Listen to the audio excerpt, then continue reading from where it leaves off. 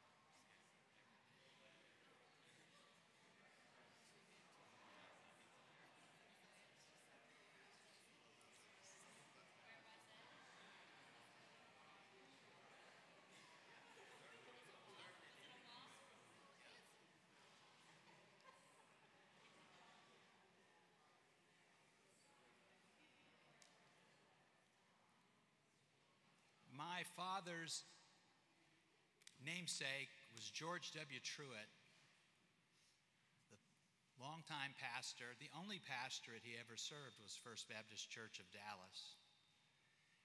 My mother named my father Truett Gannon for him. They heard him speak at the Baptist World Alliance back in the 30s, early 40s. And my father used to play one of his sermons about our burdens for me on the record player, Drop the Needle. I still listen to that. You can listen to his sermons. They're not always politically correct. Nothing was back then. No one was. No one is now. None of us are perfect. But his heart was always in the right place in every sermon I've heard him preach.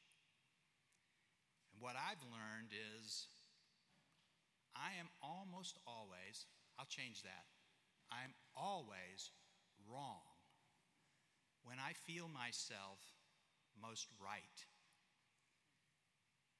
This is my invocation. Looking back on this week, I have to report in that I was very haughty about something at work. I undertook an action that I thought was quite generous. And when I didn't receive the proper thanks and recognition afterwards, I reported that to a friend and said, how dare they, really, is what I was saying. It's very haughty. And no sooner had I complained about what I wasn't being given when that person called me and said, I'm coming over to give you a scholarship check for $5,000. Lesson learned for that day. I hope for days to come. So here is my invocation. I heard this from Vice President Kim Brown at Sanford when I told her this story this week. She said, here is our invocation. People without problems are people we don't know well. And as George W. Truett said in that sermon about our burdens and how we need to open our eyes. Oh, if we knew what others were going through, how different would be our words and actions. I'd also like to offer a prayer on behalf of my own mother, for you to pray for her, and also to let my mother stand in for all of those in need in your families. Amen.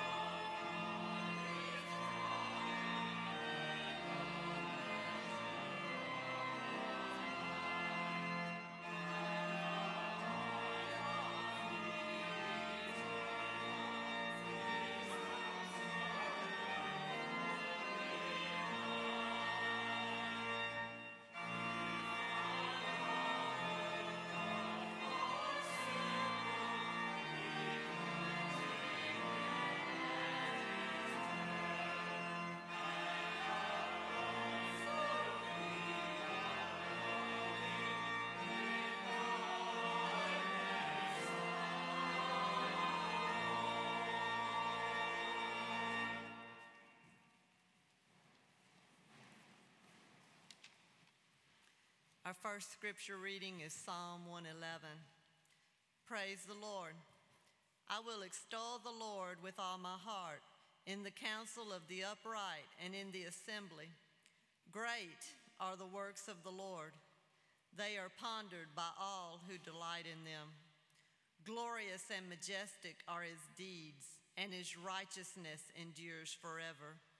He has caused his wonders to be remembered. The Lord is gracious and compassionate. He provides food for those who fear him. He remembers his covenant forever. He has shown his people the power of his works, giving them the lands of other nations. The works of his hands are faithful and just. All his precepts are trustworthy. They are established forever and ever, enacted in faithfulness and uprightness. He provided redemption for his people. He ordained his covenant forever. Holy and awesome is his name. The fear of the Lord is the beginning of wisdom. All who follow his precepts have good understanding. To him belongs eternal praise.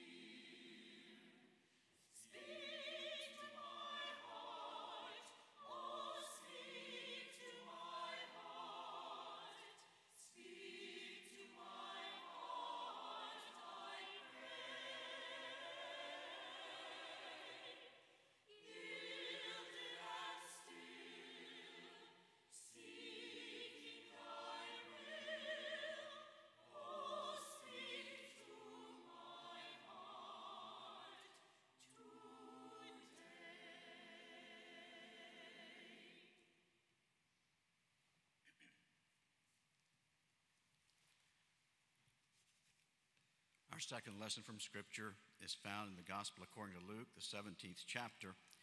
I'll be reading verses 11 through 19. Familiar passage to most of us as we have studied Scripture, but as we read it, hopefully we will hear it anew, afresh, and it will speak to our hearts today. In honor of the Gospel, would you please stand as it's read, if you're able?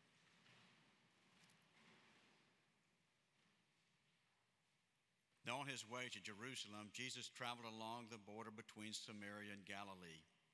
He was going into a village, and as he was, 10 men who had leprosy met him.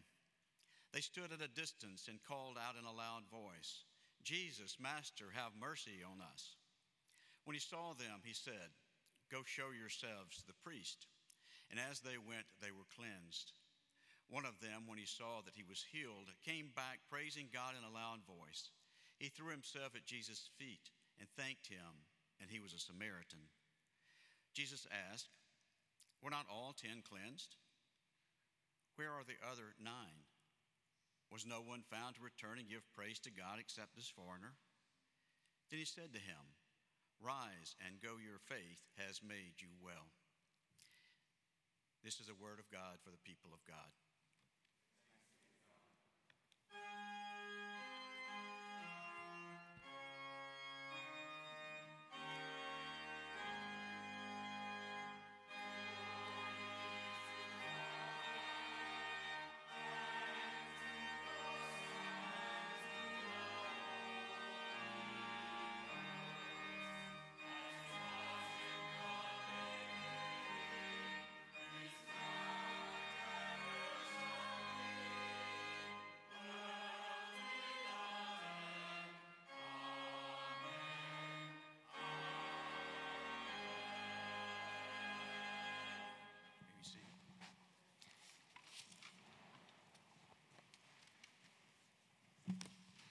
Good morning.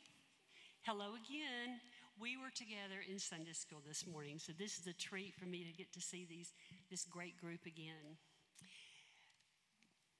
Hey, good morning. They weren't in Sunday school this morning, but soon, maybe in a few years, okay? Okay, tell me now, what special day is coming at the end of October? Halloween. That's right. Actually, it's not really a holiday. You don't get out of school for that. But you get to do special and fun things.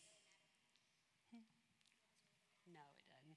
Now tell me, when we see vampires and goblins and werewolves and witches, we know that there's really no such thing as that, don't we? That's just make-believe. But it is a great day to dress up and get candy and have fun with your family and your friends, isn't it? One of my very favorite books is this. It's called The Magic Pumpkin, and it's really an old book. But you know, sometimes the oldest things are the things that are most loved and are the best. That's what I keep saying. And so I don't want to read the whole story to you. I'm going to tell you a little bit and show you some pictures. It's sort of a small book, so I made the pictures a little bit bigger so everyone can see. Now, the story is about a man whose name is Mr. Squiggs, and he lives in a town of Dayfield, and he is ornery. He is mean. He doesn't like adults. He doesn't like kids. He doesn't even like animals. And what's more, no one in Dayfield likes Mr. Squiggs either. Look at that sour face. But he does like Halloween. Now, what he'll do is he'll go to the pumpkin patch and he'll find the ugliest, most ugly, terrible pumpkin because he thinks that's the best. And he'll carve an awful, scary, mean face. And it looks like this. It was dreadful. It was scary. It was frightening. It was mean. Look at that face on that pumpkin. He puts it out on his porch, and he hides behind the curtain, and he listens for the kids to come by and scream, or they're afraid, and he's never disappointed because every Halloween his pumpkin would be scarier than ever before, and every Halloween the children would scream louder than ever at that frightful sight. Look at that awful looking pumpkin. Scary. scary looking face for the kids. One Halloween, Mr. Squeaks went out to the pumpkin patch, and all that was left were those ugly pumpkins that weren't shiny. They were sort of dirty. And the man said, well, the only pumpkin left is this ugly one, but it has this gray dust on it. But you know the gray dust is magic dust. Mr. Squeak says, humph, I don't believe in magic, and you shouldn't either. So look at that pumpkin he's taken. It's not round, it's sort of squishy and dirty. And he carved the ugliest, meanest, most frightful pumpkin he could do. And look at it, sitting out on the porch, and he's behind the curtains, and he's waiting for the kids to come by. See that magic, ugly pumpkin and hear them scream. But something was happening to the pumpkin. The pumpkin wasn't raiding around. It was too busy. It puffed up its mouth. It wiggled its ears. It blinked its eyes. And the magic began. Something's happening to the pumpkin. Look at it. The face is changing. And it changed into the happiest, smiling pumpkin you've ever seen. And the kids gathered around the pumpkin, and Mr. Squeaks was listening for the screams, but he heard the children laugh and clap, and he saw the smiles of the kids. So he went outside to see what was going on with that pumpkin. And he looked at the pumpkin, and something started to happen. His mouth started to smile. His eyes were blinking and started to twinkle. Mr. Squeaks was wearing a smile. His smile was even happier and brighter than the smile on the pumpkin. And smiling made him feel good all over. Happy Halloween, he shouted. Happy Halloween to everyone.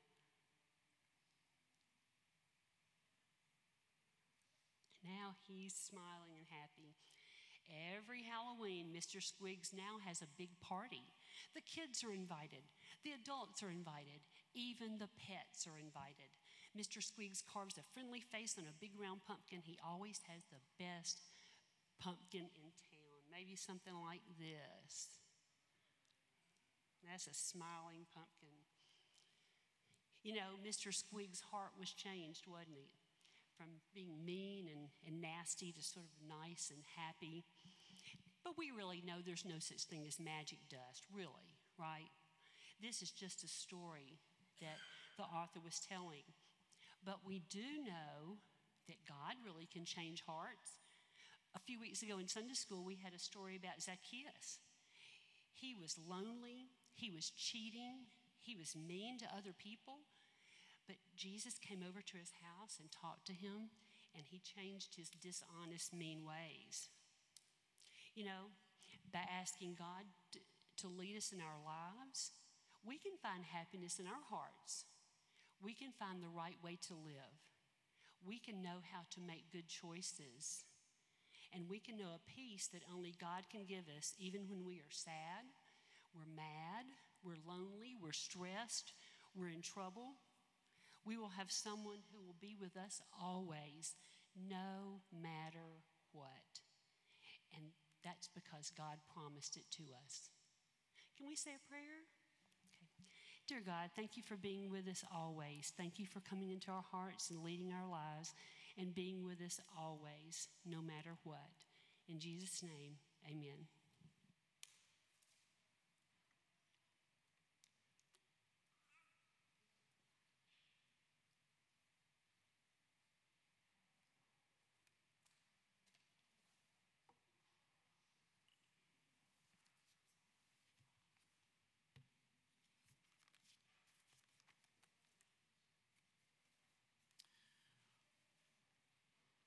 Would you join me as we come before the Lord in prayer?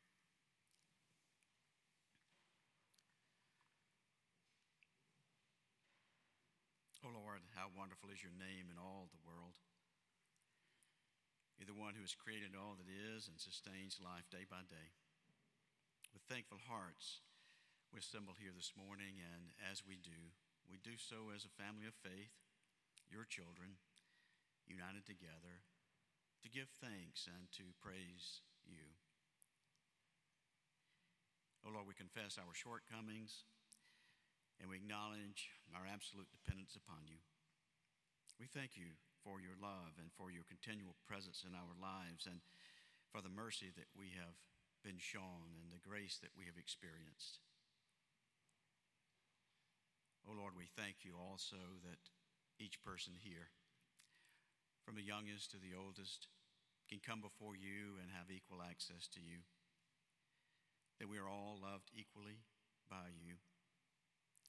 We thank you for the freedom we have in Christ, and we thank you for the freedom we have here to live out our faith freely. Help us, Lord, to embrace our faith, to be faithful to your teachings, to rightly divide the word of truth, to live out our lives and our faith so that others may experience the joy of a life centered in you. Awaken us to your Spirit, O Lord. May your hand guide us day by day. May we obediently follow you wherever you lead us. O Lord, may our response be one of love and commitment to the person and the teaching of the one who has redeemed us, even Jesus Christ our Lord. We bring before you many concerns that are on our hearts. We pray for the nations around the world and the people that are caught, the innocent people caught in the midst of conflict and war. We pray for our own nation and for the division that we sense and we experience day by day. We ask, O Lord, that there might be healing and that there might be a sense of strong and deliberate efforts to understand one another. O Lord, we pray for the families around the world that have experienced violence, especially those that have experienced it in the name of religion or out of hatred for their brethren. Lord, we come knowing that everything that we have is from you. And we know that as we pray and offer our prayers, that we do so with the privilege of also praying for those that are close to us, our friends, our family, the acquaintances we have. And so we lift up them to you now. For those who are dealing with end-of-life issues, may they have a time that is both meaningful and comfortable, but yet may they sense your presence in their life. We pray, Lord, for those who are dealing with chronic and terminal illnesses. Be with them as well. Be with those here who are struggling with knowing and understanding what they might do next, with a fear of uncertainty, of loss of job or of health or family situations, or just a sense that things are not going very well now. May they feel your presence too. And may you guide them, and may you guide us as we seek to help others. We pray, Lord, for those who are struggling spiritually. May your presence be very real to them even now, and may they experience your love and your mercy and your grace and your forgiveness that overcomes all. Hear us now, O Lord, as we, your children, pray, even as Jesus taught his closest disciples to pray, saying, Our Father, who art in heaven, hallowed be thy name. Thy kingdom come, thy will be done, on earth as it is in heaven. Give us this day our daily bread, and forgive us our trespasses, as we forgive those who trespass against us. Lead us not into temptation, but deliver us from evil. For thine is the kingdom, and the power, and the glory forever. Amen.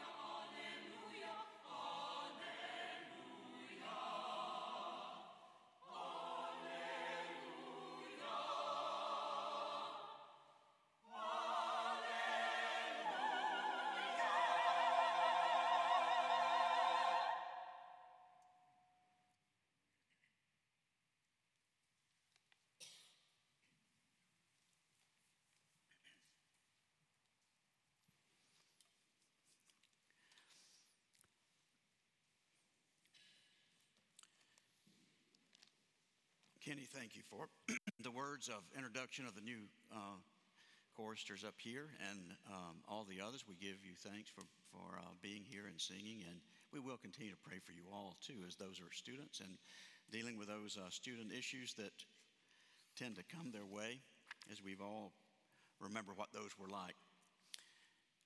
Today, as we gather, we do so with a sense of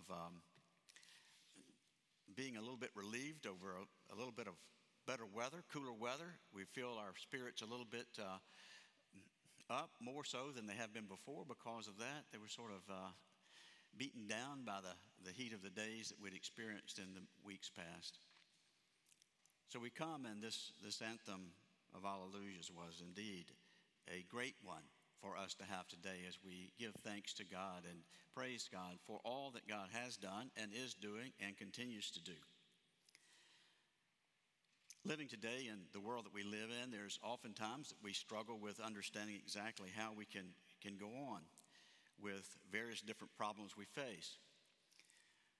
But as I was thinking about that this week, I was reminded of a particular hymn. And it begins like this. I'll not sing it, but I will just read you the words of this. Amazing grace, how sweet the sound that saved a wretch like me. I once was lost, but now I'm found. Was blind, but now I see. You know, when you hear those words, they stir something within most of us. Maybe it's a little bit of nostalgia, thinking back to when we've heard those in the past and we remember singing them growing up perhaps. But the words also resonate for another reason, I believe. And that is that the grace of God is something that does permeate. It's not so easy to understand, but it is indeed something that transcends our whole understanding of how things ought to work. Because the unmerited favor, that divine assistance that we receive for in all of life, but especially as far as our salvation, our forgiveness, is something that doesn't seem to balance or square with all the things that we know we live by. That is the cause and effect. In fact, we don't even think about grace too much. We usually just go about our lives doing what we do and continue on. We might offer a prayer occasionally at a meal, and maybe we offer it especially at special seasons of the year, but nevertheless, grace is something that's always with us, always with us. There is a story about a pastor who, and it could have happened, I'm not sure it did. It could have happened. He was an outdoors person, and he loved to hike. And so as he hiked along the particular trail in the mountains, in the Rocky Mountains actually, he was hiking along, and he stumbled and tripped and fell, and he rolled down a ravine. And as he did, he just sat there a minute to make sure everything was still intact. And as he did, he looked up, and he was face to face with a grizzly bear. So what he did was he balled up like you're supposed to. And he did the only thing that any pastor knows to do, and that is, anytime if we don't know what to do, we pray. And so he began to pray, and he began to pray hard. And after he had prayed a long time and he still hadn't been bothered by the bear, he peeked up and he saw the bear sitting there, and he thought, this is wonderful. God has spared me. And so he finally opened his eyes and he said to the grizzly bear, "Oh, brother grizzly bear, I'm so glad that we serve the same God, that you recognize that He is the one who's created all that is." And the grizzly bear looked at him and said, "I don't know what you're talking about. I was just saying grace." God had provided yet again. How do we understand grace? How do we reconcile it with a world in which everything should be cause and effect? You do something right, you should be rewarded. Something bad, you should be punished.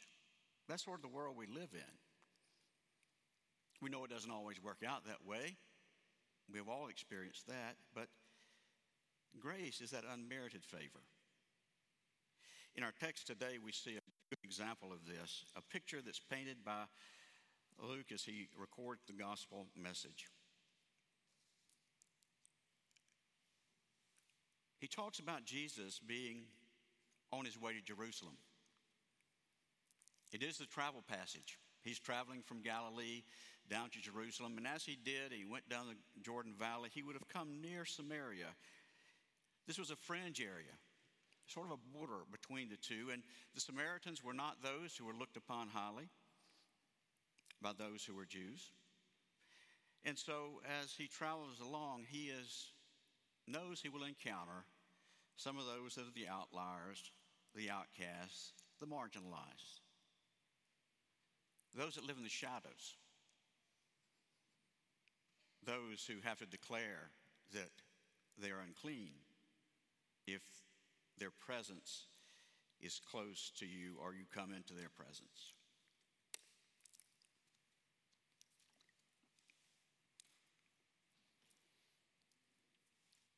True to Luke's practice, he always records his encounters or what he sees in Jesus' life this way.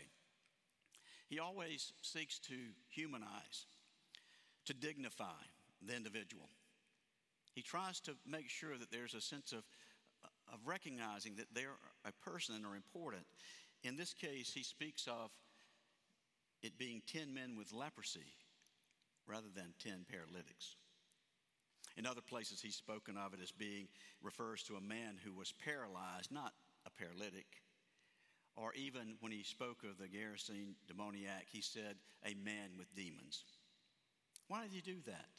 Because he was demonstrating for all who would hear, who would read, that Jesus was going to see and did see and responded to people as a person, not as a problem. Not as someone that just had a need, but as a person who was a creation of God. Something that was of value.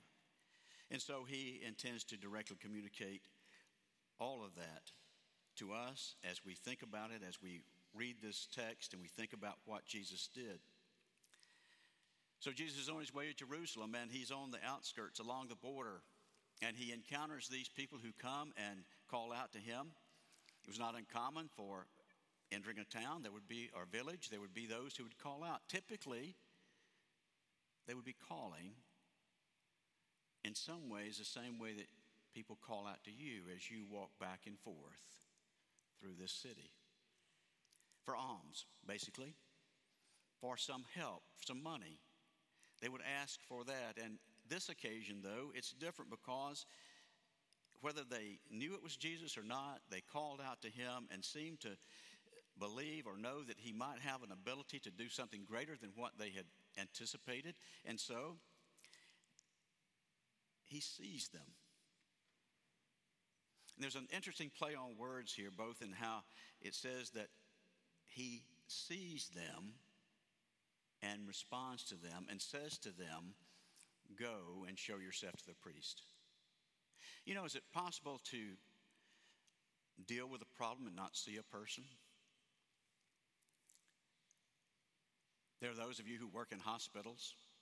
There are people that work in all sorts of business. There are people that work in the city government. There are people that work in colleges. And is it possible to deal with a problem and not even acknowledge the person?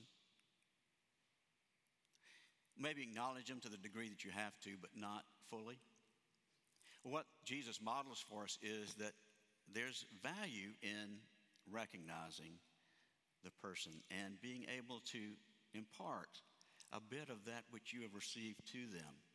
Not so much because you have that much to offer, but because God is there to be present in that situation as well.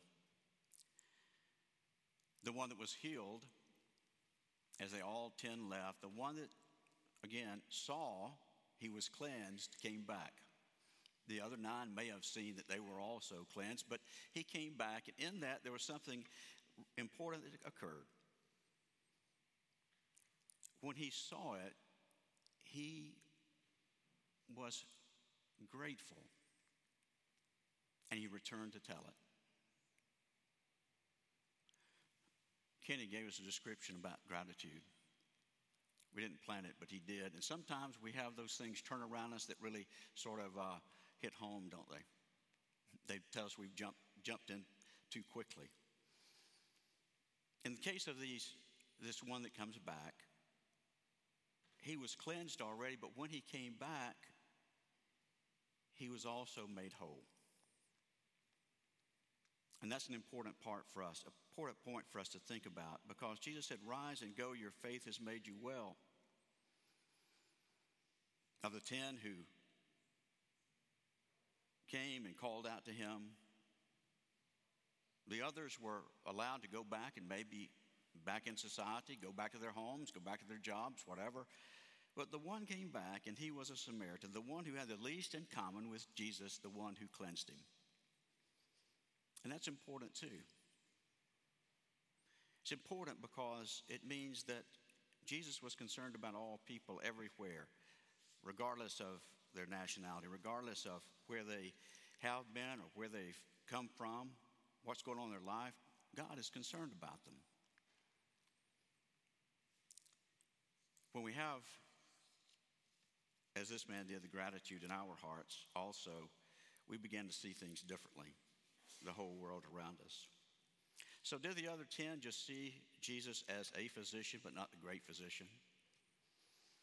Were they too caught up on what they had been missing in life to give a second thought to, well, maybe we should go back to this one that's provided this? Grace is not always easy to understand. It's like the rain that falls on the just and the unjust. We don't know why that is, but that's the way it is. And grace also is distributed as the Lord sees fit, although it is immeasurably more than any of us can ever understand and comprehend. One Sunday school teacher trying to explain it to a class of boys about like Jack and Martine said to them finally, grace is the break you get when you don't deserve it. The break you get when you don't deserve it. It's the break that someone coming before a court, before a judge in court, and the judge says, well, you look like you're trying. Or, I'm going to be gracious to you. And what is by the letter of the law is not meted out, but rather grace is extended.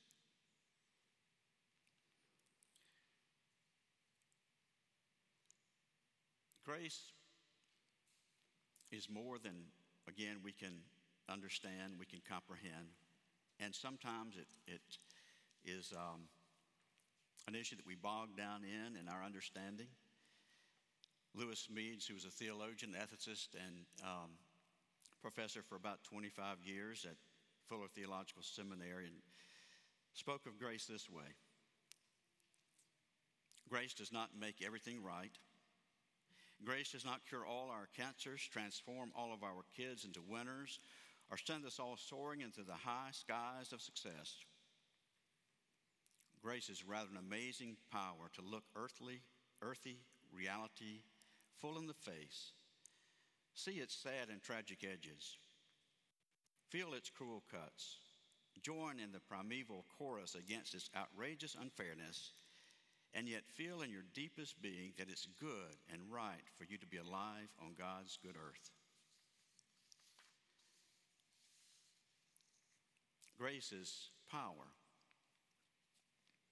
It's power to see life very clearly and admit it is sometimes all wrong, and still know that somehow in the center of your life it is all right. This is one reason we call it amazing grace. Grace is the one word for all that God is for us in the form of Jesus Christ. Amazing grace. Amazing grace extends beyond just for us. It extends to all people. Anne Lamont, in her book, Traveling Mercies, describes a time when a fellow church member told about adopting her son through an organization called ASK, or ASK. It's an organization that adopts special kids. Part of the adoption process includes filling out a form or questionnaire, checking yes or no to one's willingness to adopt babies that had been born addicted, terminally ill, with physical defects or mental disabilities. She and her husband had checked down the list. Lamont's pastor said this about God in regarding this process. God, too, is like an adoptive parent who says, sure, I'll take the kids who are addicted or terminal. I pick all the mentally challenged kids, and of course, the saddest ones. The selfish ones, the liars, I choose them. I choose the disobedient ones and the terrified ones, the self-indulged ones and the troublemakers, the damaged ones and the unlovable ones. In love, I choose them all. I will be a parent to them all. I will end their separation and bring them home to me. That is the gospel. That is the gospel because God's grace is available to all, and it doesn't matter if that person is immoral or amoral, is Arab or Jew or Gentile, to the native and to the illegal immigrant, to the gay and the straight, to the black, brown, yellow, and white. It's all good news because that's what grace is. Amazing grace, how sweet the sound, that saved a wretch like me. I once was lost, but now I'm found. Was blind, but now I see. Would you pray with me, please? Oh Lord, we come before you today with an understanding that we all need your grace. It is by your grace that we have been redeemed, but it's also by your grace that we live day by day. Oh Lord, may we never get to the point to believe that we deserve all that comes our way. But may we also realize that as things do not work out, that your grace is also sufficient. Help us, Lord, to live according to your will and to see others as our brothers and sisters who need to know and understand that all are loved and are all welcomed into God's family. In your name I pray. Amen. Today our hymn of promise is hymn number 583, Jesus Paid It All. And as we sing that, there may be those of you who want to unite with our church, or maybe you want to have prayers offered for you. I'll be here at the front during our time of singing this hymn, and if you'd like to come forward, I will be here. There are others that may have never made a profession of faith to follow the Christ and to receive that grace gift of forgiveness and of life eternal. Come, and I'll be here at the front.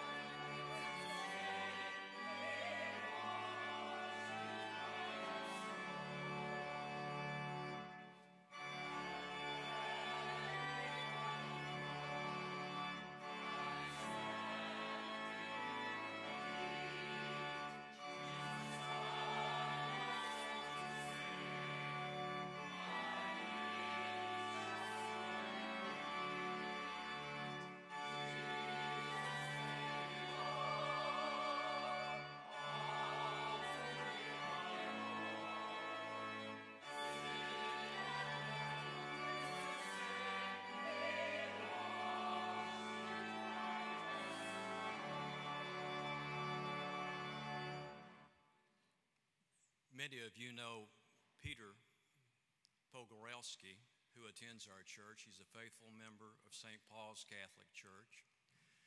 Peter has worshiped with us regularly also on Wednesday nights and Sundays and Thursdays men's Bible study. Peter is facing his final journey, and I had the opportunity to visit with Peter Thursday at the VA hospital, and he expressed to me his love and appreciation for all of you in this church and asked for your prayers. As I was leaving the hospital room Thursday, when I was walking out the door, Peter stopped me, and he was holding a pectoral cross, and he said, "You know, Mitch, love is about sacrifice." Let us pray. Dear Lord, for centuries we have sung that wonderful song, "A mighty fortress is our God, a bulwark never failing." We appreciate your assurances that we've been reminded of today and your amazing grace. The poet Robert Browning reminds us the best is yet to be.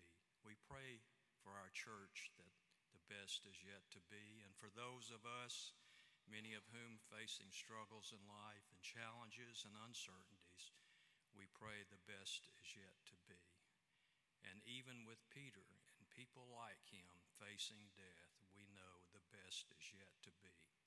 We pray for each person here and for all these wonderful assurances that you provide us. We return to you a portion of our finances, and we pray that they may be used to glorify this church and your kingdom. May we be the people we should be, for we ask it in your name, praying confidently, and our love for you. Amen.